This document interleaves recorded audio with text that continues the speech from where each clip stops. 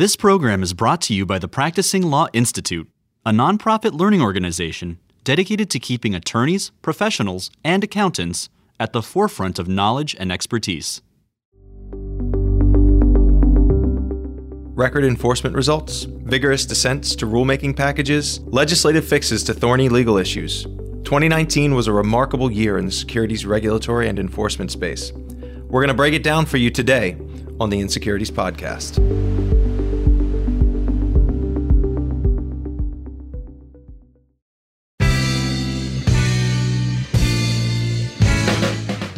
Hello, and welcome to inSecurities, a new podcast from PLI, the Practicing Law Institute. I'm Chris Ekimoff, and I'm here as always with my co-host, Kurt Wolf. Good to be with you, Chris. On each episode of the podcast, we'll get you up to speed on hot topics and trends in the securities regulatory world, offering a practitioner's perspective on the rules, regs, and cases you should be following. To kick off the series, we thought it would be helpful to spend a couple episodes thinking at a high level about what's happening in the securities regulatory space. So, over the next two episodes, we're going to take a look back at what happened in 2019 and peek around the corner to give you a sense of what to expect in 2020. This week, we're going to break down our top 5 securities and regulatory enforcement developments from 2019, including top-level SEC enforcement trends, SEC rulemaking, blockbuster cases, new or proposed securities legislation, and, my personal favorite, everybody don't hold your breath, some key accounting developments. Oh, we can't wait to get there. As I said at the top, Chris, it was an interesting year in the securities regulatory and enforcement space, and there's a lot to talk about. So let's jump into it.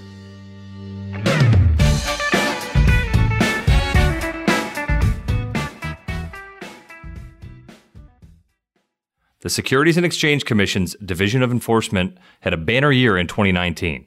According to its annual report, the Enforcement Division brought 862 enforcement actions in fiscal year 2019, the second highest tally ever, and obtained judgments and orders totaling more than $4.3 billion in disgorgement and penalties, the most ever. By any measure, we believe the division had a very successful year, said the SEC's co-directors of enforcement, Stephanie Avakian and Steve Pekin.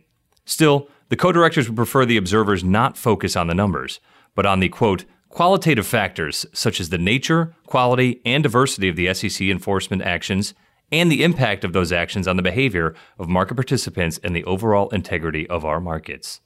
Kurt, looking at the cases, what were your key takeaways from the 2019 year in securities enforcement? There were several, Chris. I mean, first, I actually do want to talk about the numbers a little bit because I think the numbers matter, at least insofar as they tell us a little bit about the division's priorities.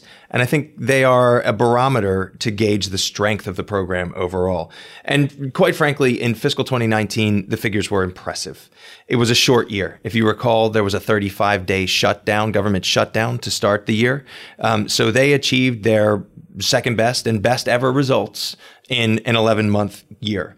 They were also short-staffed due to lingering effects of a prolonged hiring freeze that was lifted in 2019.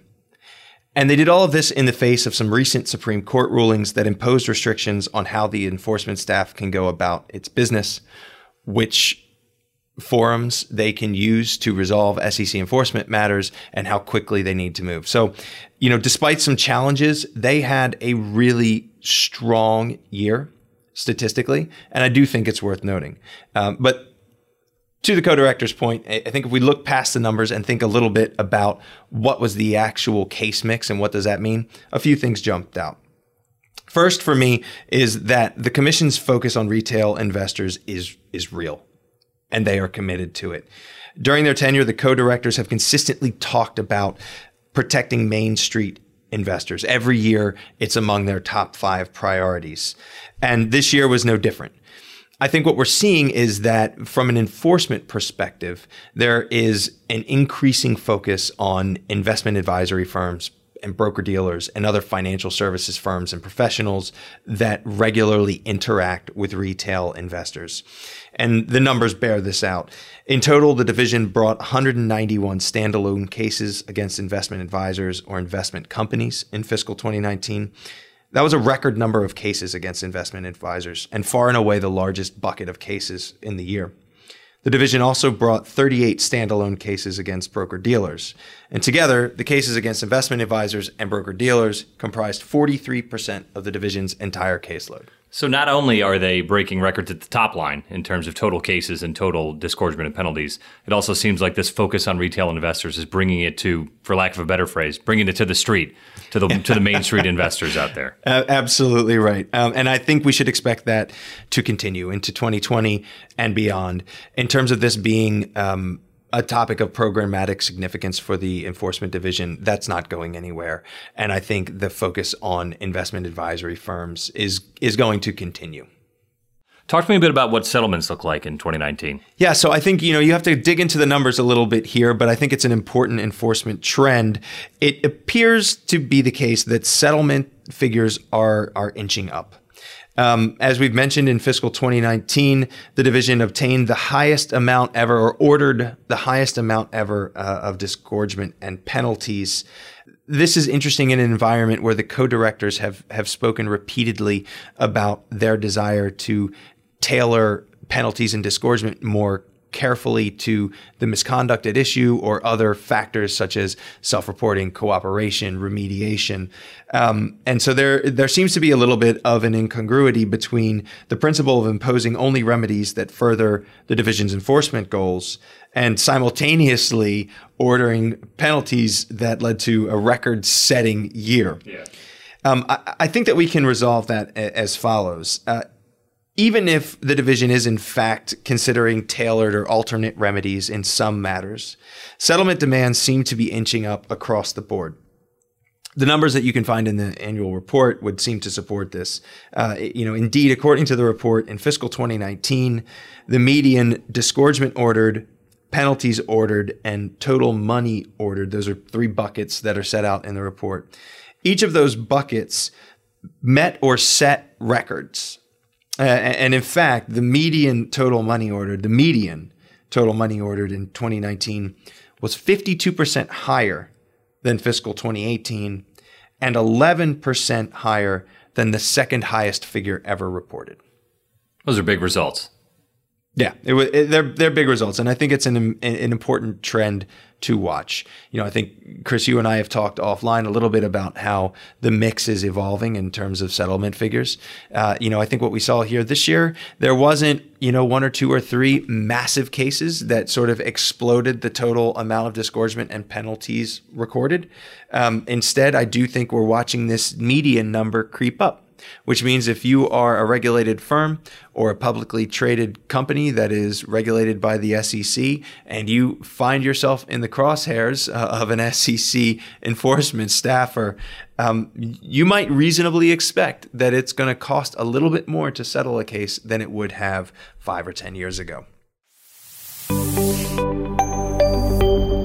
Chris, did you know that many of these topics are covered by PLI's on-demand programming? I did. Many of these issues and more are covered by the authoritative programming produced by PLI, an 80-year-old nonprofit established to help keep legal professionals up to date on changes to the law. And make sure to check out PLI's SEC Institute, the leading provider of SEC compliance and accounting education. CLE and CPE credit is available on pli.edu. Start 2020 well and get your CLE and CPE taken care of with PLI. Switching up a bit, Kurt, not that the annual report from the Enforcement Division isn't riveting. Talk to me a bit about some of the rulemaking initiatives with the SEC in 2019. Yeah, so 2019 is not all about enforcement. It was, in fact, a very busy year from a rulemaking perspective for the SEC. And so just want to focus on that for a couple of minutes. In 2019, the SEC proposed about 40 new rules, and they finalized about 20 new rules, in addition to several interpretive and concept releases. Those things run the gamut from proprietary trading to solicitation rules to FOIA regulations, capital and margin requirements, and just recently a proposed rule around the accredited investor definition, which is a controversial rule that we're going to have to wait and see how that plays out. I think it's something we'll be talking about throughout 2020. Could be very impactful. Absolutely could be. And it's interesting how that definition plays in with some of the other rulemaking proposed rulemakings that the SEC has laid out over the past several months. I want to just touch on two for purposes of our conversation today that I think are likely to be the most impactful and have been two, perhaps of the more controversial or at least most noteworthy. The first is regulation best interest, which the SEC approved in June. Essentially, Reg BI, as it's called, builds on broker-dealers' obligation to make only suitable recommendations to retail investors by requiring that broker-dealers also act in the best interest of their retail customers. At the same time that best interest was adopted, the SEC also issued an interpretive release that clarifies the standard of conduct that is required of investment advisors when they give investment advice to their clients. They also issued a rule that would require that firms provide a new form CRS, or client relationship summary, which is designed to help principally retail investors understand better the relationship between themselves and their financial services professional, whether that person is an investment advisor or a broker-dealer. Form CRS will tell them things about like the duty that is owed to the investor, the types of fees that can be charged. Reg BI was and continues to be pretty controversial because it did not do what some folks in the industry wanted, which was require broker-dealers to satisfy a fiduciary standard of conduct when they provide investment advice or recommendations, in the case of a broker-dealer, to investors. There are many folks in the market who thought it would be easier if you just brought the broker-dealer standard up to a fiduciary standard to match the standard that is required of investment advisors, instead of having this sort of dual track, because now dual registered firms have to figure out, in some cases, when am I acting as a broker? When am I acting as an investment advisor? On the back end of this, there have been lawsuits attempting to set aside Reg BI. There are a number of states' securities regulators and state legislatures that have drafted or are considering implementing their own standards of conduct for broker-dealers. The CFP board set out this year a new standard of conduct for its registered professionals or its members that would require them in any circumstance to observe a fiduciary conduct standard. So this is very much an evolving space. As it stands, it looks like Reg BI is going to go into effect. The compliance deadline is June 30, and firms should already be thinking about building a compliance framework around Reg BI or any more restrictive rules or regulations that apply to the firm. Sounds like they're teeing up another push to protect retail investors, although it sounds like some in the industry don't think it went far enough. I absolutely right. And I think that's sort of a through line for everything we're going to talk about today. It's been building over years, but 2019 was definitely a year where we saw a huge push to continue the efforts to protect retail investors. You mentioned another rule you wanted to bring up. So the other one I'll mention, and this is something we're probably going to talk about again next week and probably going to talk about in February, Future right? Years, is the new advertising rule proposal. So this was long overdue, about 60 years overdue, in fact. And the SEC has finally proposed a new rule around investment advisory firms advertising. And it's getting mixed reviews, quite frankly. On the one hand, it's great because it would create a looser definition of advertising, so that it used to be things like, is it a TV ad or a radio ad, right? But we obviously have social media and other new media now through which people tout their investment advisory prowess. This sort of brings all of that under the umbrella. It also sets out what the SEC would call a principles-based rule, which instead of being very prescriptive in terms of you must include these disclaimers or this legend on your marketing materials, now it's more about, are these material, do they include misstatements? How are you presenting things like performance results, right? Very, very high level. And there is some question about whether or not existing guidance and no action letters are going to survive and whether firms can continue to rely on them. So right now we're in the comment period for this rule. The comment period runs through just about the end of February. And after that, the SEC will go into the final phase of bringing this rulemaking into a final form. That will be voted on. It's going to be an interesting space to watch, and there'll definitely be more from us on that.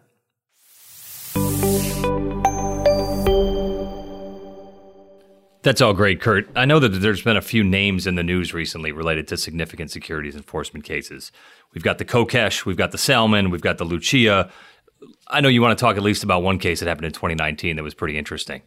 Yeah, it's been an interesting time, at least at the Supreme Court, if you are an SEC regulatory enforcement lawyer. I mean, over the past few years, there have been more Supreme Court cases involving the SEC or the SEC's regulatory regime than I think there has been in any period like that. Definitely. Probably ever, certainly in a long time. So yeah, it's Kokesh, it's Salmon, Lucia, Digital Realty. And this year we had another one, which was Lorenzo versus the SEC. This is what I like to think of as the copy and paste case. That's right. So there was a case a couple of years ago called Janus that had to do with when does someone, quote, make, unquote, a statement for purposes of SEC regulations. And from an enforcement context, what that really means is when can you be on the hook for making a misstatement? What we dealt with in Lorenzo was an instance where an individual copied and pasted into an email misstatements that were written or made by someone else, right? And so the question was, did that person make a misstatement for purposes of the securities laws such that they could be charged with fraud in an SEC enforcement action? The DC Circuit found that the person didn't make a misstatement for purposes of the federal securities laws. SCOTUS turned that around.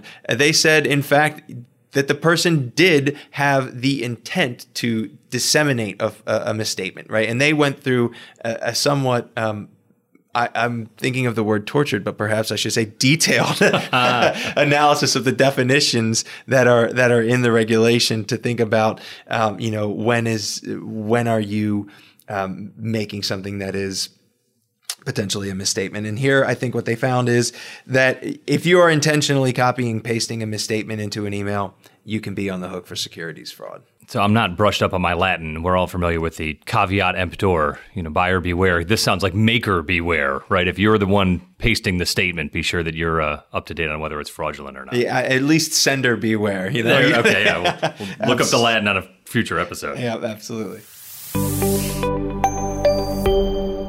So, Kurt, we covered the SEC enforcement report. We talked a bit about some of the rulemaking. We hit on a big case. What about some of the legislative efforts that have happened in 2019? Yeah, it's been a busy year there, too. Again, 2019 was just interesting, right? And we saw it playing out on the Hill as well. Definitely. A few things that happened or some still are happening. First had to do with the appropriations bill, which was actually just passed out of the House. A final version was passed out of the House just days before we recorded this episode. What was interesting was that Reg BI kind of came into the conversation around the appropriations bill. And in an earlier version, Congresswoman Maxine Waters had included amendments that would restrict the SEC's ability to spend the budget dollars allocated to the commission to implement, enforce, advertise regulation best interest. It was essentially a way or an effort to kind of gut Reg BI. That got stripped out of the final version of the House Appropriations Bill. Interestingly, they plunked in a restriction that says the SEC cannot spend any of its money on a rulemaking that would require companies to publicly disclose campaign contributions, which is something that Commissioner Jackson has pushed for. But it's just interesting to see how some of these regulatory initiatives or designs become political. And how that plays out in bills. So that was one that happened. Two other things I'll just mention. One is, we've mentioned Kokesh in passing during this podcast. And essentially what Kokesh did was say that in cases where the SEC seeks a disgorgement remedy, they are subject to a 5-year statute of limitations. This was met with all kinds of criticism, ground shaking right? At the time. I mean, by maybe not by the defense bar, right? Certainly not by regulated entities. Some ground was shaken, but it got a lot of attention, and there's been much talk about trying to pursue a legislative fix. And so we have that in the form of a bill that was passed in the House by a vote of 314 to 95, right? So we're not seeing a lot of those votes. A lot of pushback, climate, right? In today's age. So a popular bill that would actually do two things. One is it would make clear that the SEC absolutely can seek a disgorgement remedy in federal district court. a question that's the subject of a case we'll talk about in a future pod. And second, it would install a 14-year statute of limitations, which is interesting because pre-Kokesh, everybody thought it was 10, right? So that's right. 14 is a little bit random, but that's what this bill would do. Not sure what's going to happen when it goes, into the other chamber, but given the broad bipartisan support, I think it's got a shot. The second one I'll mention, another bill that passed the House, this was by a 410 to 13 vote. So another one with broad support across the aisle is an insider trading bill. And it essentially just codifies what is an insider trading violation. It doesn't really upset the apple cart by setting out criteria that are really new or different from what has emerged in the case law over the years. But there just continue to be cases, right? There was Salmon, and then there was Martoma, and there was Martoma 2, right? It's an evolving case. And what this would do is just kind of put a stop to that in some sense and say, here's the framework. Again, not sure what will happen when that gets to the Senate, but another interesting piece of legislation that we should be following. And I'm sure most of the listeners to this podcast know that there is no actual definition of insider trading, but to the layperson, that's often kind of shocking when you see the headlines related to insider trader, put away or paying back the ill-gotten gains. There really is no one textbook or one piece of legislation that defines it, and this seems to be moving in that direction. Yeah, it's an interesting element of the U.S. federal securities laws, right? If you look in other countries, even our neighbors to the north in Canada, they have a statute that says, like, this is what insider dealing is, okay? And we don't have that. And there have been people like Judge Jed Rakoff, Preet Bharara, Commissioner Jackson over the past few years have been pushing to try to get some kind of bill together that would just say, these are the rules of the road. And maybe we have that now. We'll have to wait and see.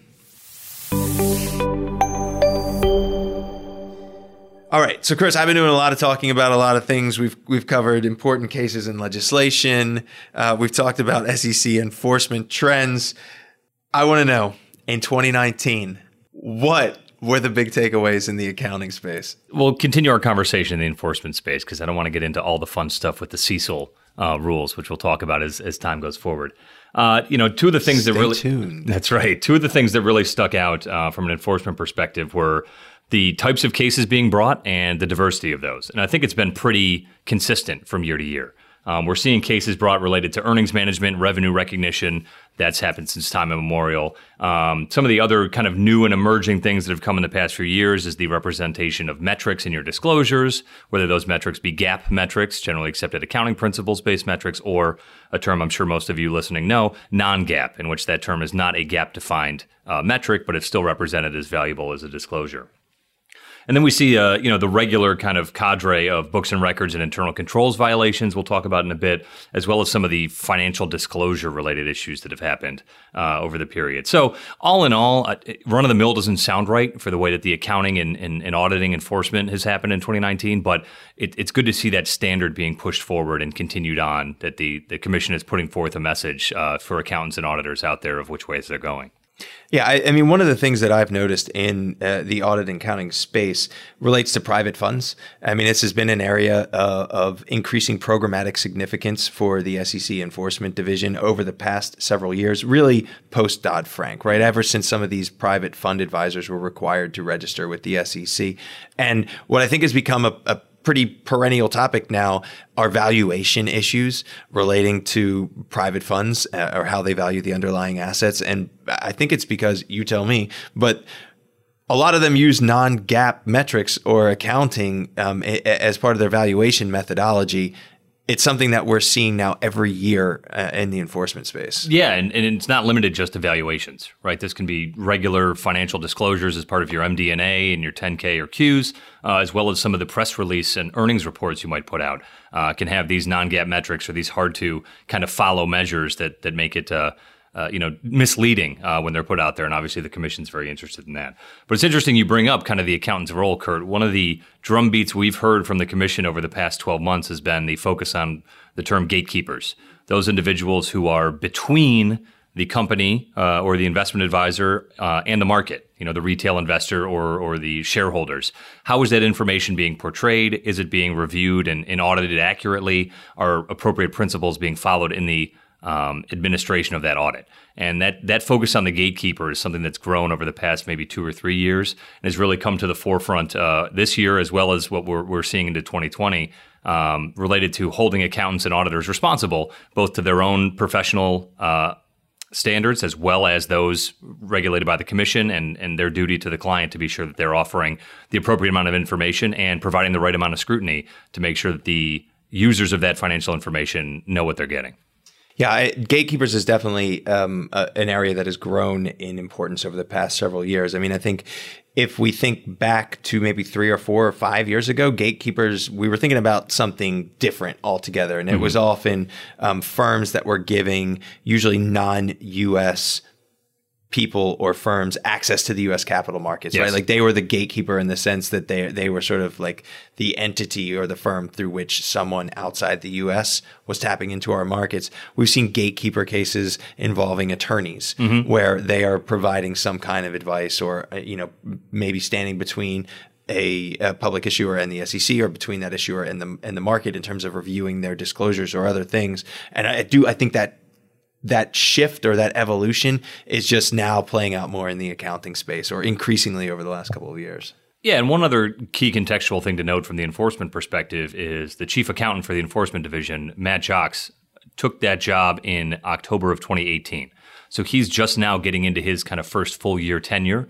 And as every enforcement accountant comes along, the profiles and focus change. And it seems like this iteration here is really focused on a lot of those issues and bringing up those cases. We talked about some of the stats at the top of the pod about the cases brought and the disgorgements and penalties being asked for, being ordered. I think that the longer the tenure of the chief accountant for the enforcement division is, the more focused and successful he may be in doing so. One final thing to think about as we look at the accounting side, I'm sure many of you have heard this acronym before, CAMS, C-A-M-S, Critical Audit Matters. This is a developing area, like some of the other things we've talked about, was put into its rulemaking process from the AICPA and the PCAOB back, I believe, in 2017, and just became effective in the June of this year. So large accelerated filers are encouraged and actually required to report their critical audit matters, the auditors to report them in their auditor's report as of any filing after June 30th, 2019. And then that's becoming mandatory for all SEC registrants as of December 15th of 2019. So basically, this will be our first year-end cycle in which every auditor's report that we read for those registrants includes a critical audit matter. It's going to be interesting. There's been some preliminary results on that about what's being reported as a critical audit matter. Revenue recognition is always at the top of the board. There's some questions about leasing and credit losses as well, which are two areas of the accounting world that are still in development. This will be something we talk about on our next episode related to what we see in 2020 as well. So kind of a big year on the auditor side for that, but we'll be seeing a lot more both filings with critical audit matters involved in them and potentially some litigation or some questions around what was a critical audit matter and why in cases going forward. Absolutely. I think, Chris, in future, we're going to have to do an acronyms episode. Just, like 25 minutes of CAMS, CAT, GAT, MIDAS, MAGIC, whatever else we can come up with, so that maybe someday someone will be able to decipher what we're talking about. It'll probably be our lowest listened to episode in the history of the podcast. It could be a blockbuster. Well, that's our show for today. We covered our top 5 takeaways from 2019 as it relates to the SEC regulatory and enforcement space. We talked a bit about the trends we saw in 2019, some of the rulemaking efforts, including Reg BI. We blew through the Lorenzo case as it sits at the Supreme Court and the decision it made. We talked through a couple legislative items and a few accounting developments we saw in 2019. As we said at the top, it was an interesting year, and it was fun to do a little bit of a retrospective to figure out what things we needed to really take away. On the next episode of inSecurities, we're going to look forward, help you peer around the corner a little bit to figure out what are the securities regulatory and enforcement developments you should keep an eye out for in 2020. If you're looking for more information about the podcast in between episodes, check us out at pli.edu/insecurities. You can also find Kurt and me on Twitter. My Twitter handle is @EcomofCPA. And I am @enforce_update. We'll be using the hashtag inSecuritiesPod to denote any content that we think relates to the podcast. Feel free to follow us. Use the hashtag. Let us know what you'd like to hear from us. We'd be happy to include that in future episodes. Thanks for tuning in, everybody. We'll see you next time.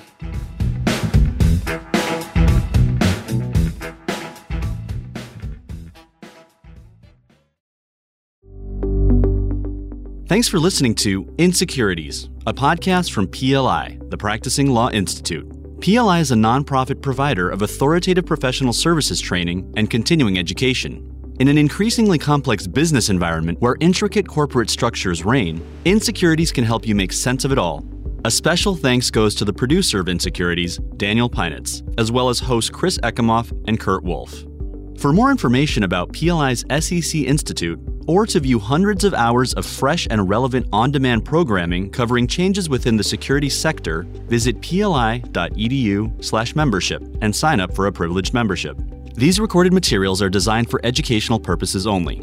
This podcast does not constitute legal, audit, tax, consulting, business, financial, investment, or other professional advice, and it does not create an attorney-client relationship. Please consult a qualified professional advisor before taking any action based on the information herein. Furthermore, the views and opinions expressed in this podcast are solely those of the individual participants. PLI, Troutman Sanders, and RSM do not make any representations or warranties, express or implied, regarding the contents of this podcast. CLE and CPE credit are not offered for listening to this podcast. Users of this podcast may save and use the podcast only for personal or other non-commercial, educational purposes. No other use, including, without limitation, retransmission or editing of this podcast may be made without prior written permission from PLI.